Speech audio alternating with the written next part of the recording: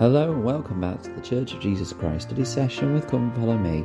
I am your host Matthew Roberts and this is Season 5, Episode 101 of this daily study podcast.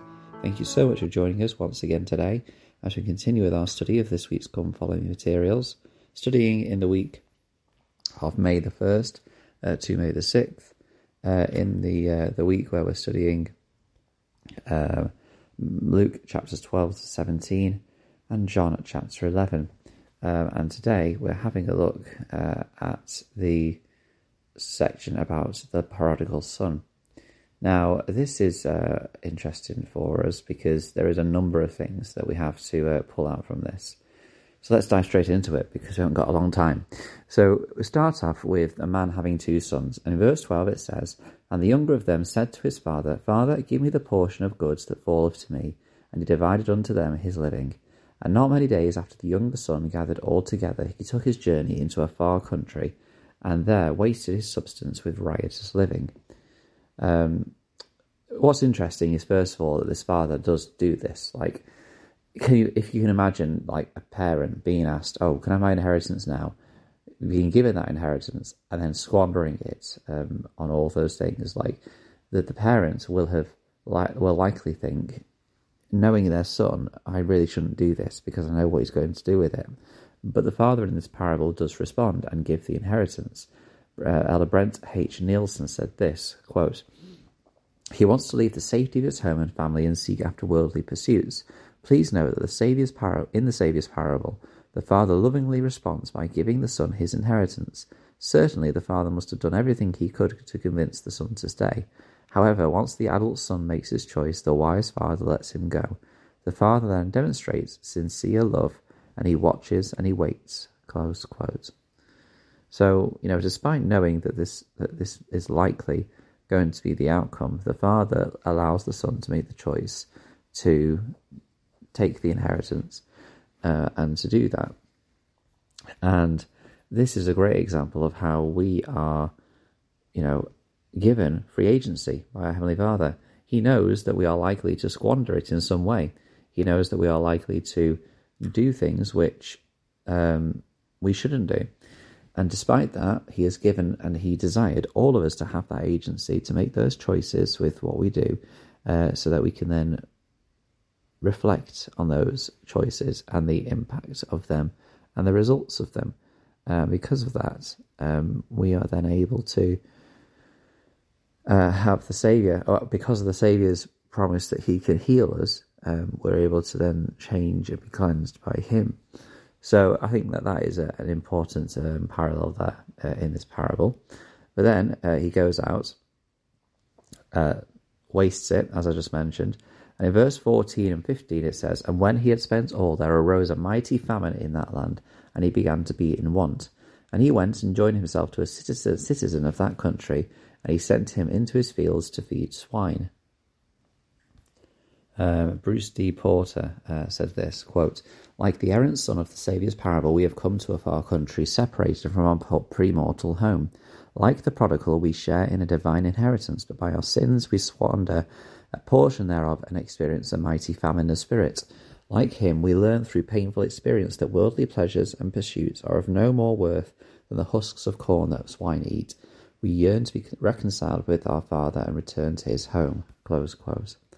So there is clearly this idea that this is meant to symbolize or represent this point that if we make mistakes or if we do things that we shouldn't, then we fall into a position where we are of need or where we are of want of spirit, and that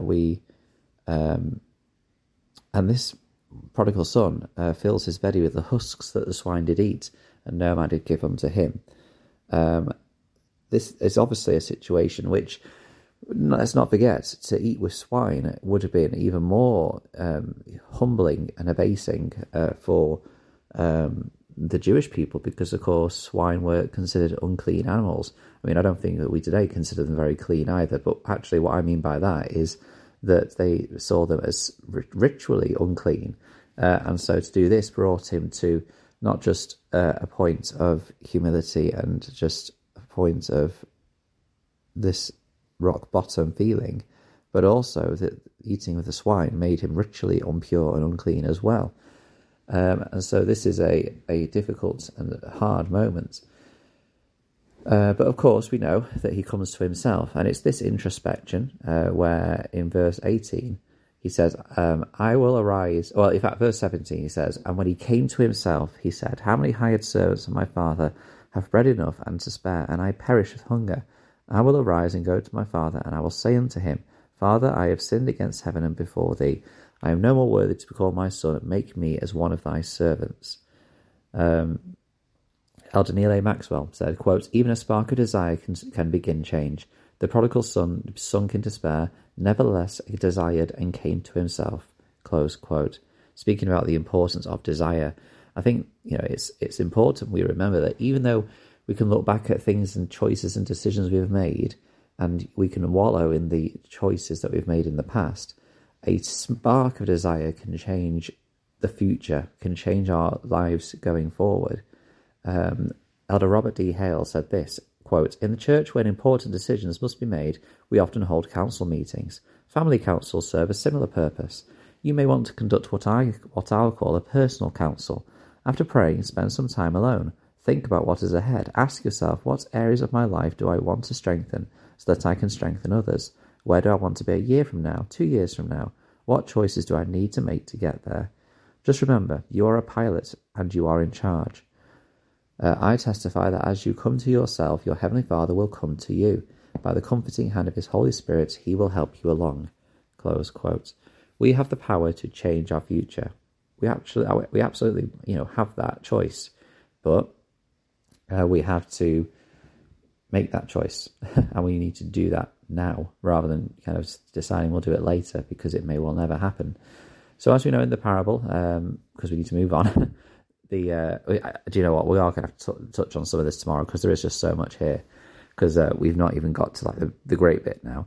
But we get to verse 20 and it says, and he arose and came to his father, but when he saw he was yet a great way off, his father saw him and had compassion and ran and fell on his neck and kissed him.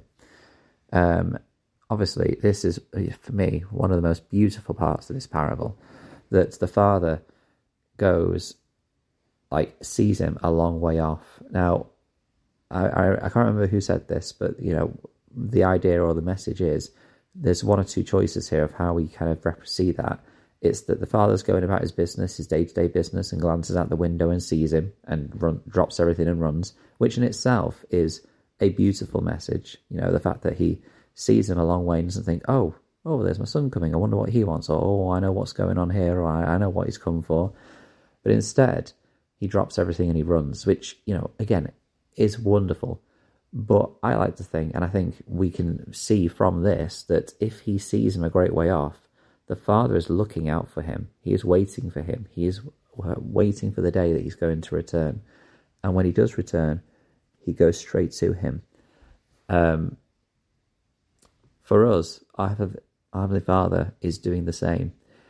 And can I also point out that, this prodigal son, we often attribute it to maybe people who have left the church or people who have made serious mistakes or things like that. We are all prodigal children in a way. We all need that grace and mercy because of our Saviour's atonement, offered through our Saviour's atonement. And so to know that our Heavenly Father is waiting and watching for every single one of us to come to ourselves and to turn back to Him at any moment in our lives is such a powerful message. Elder Gerrit W. Gong said this, quote, my message today is whether we are coming home or going home, God is coming to meet us. In Him, we can find faith and courage, wisdom and discernment to trust again. Likewise, He asks us to keep the light on for each other, to be no more forgiving and less judgmental of ourselves and each other, so His church can be a place where we feel at home, whether we are coming for the first time or returning, close quote. It's, it's a principle which we love, and it's a principle which is so powerful, and when we reflect on it, we just find the great mercy in it, but we also need to show that same mercy and love to others. We are going to have to continue this parable tomorrow. There's just so much in it. So please do join us tomorrow as we conclude that and as we go on to something else in our study for this week. And until we meet again.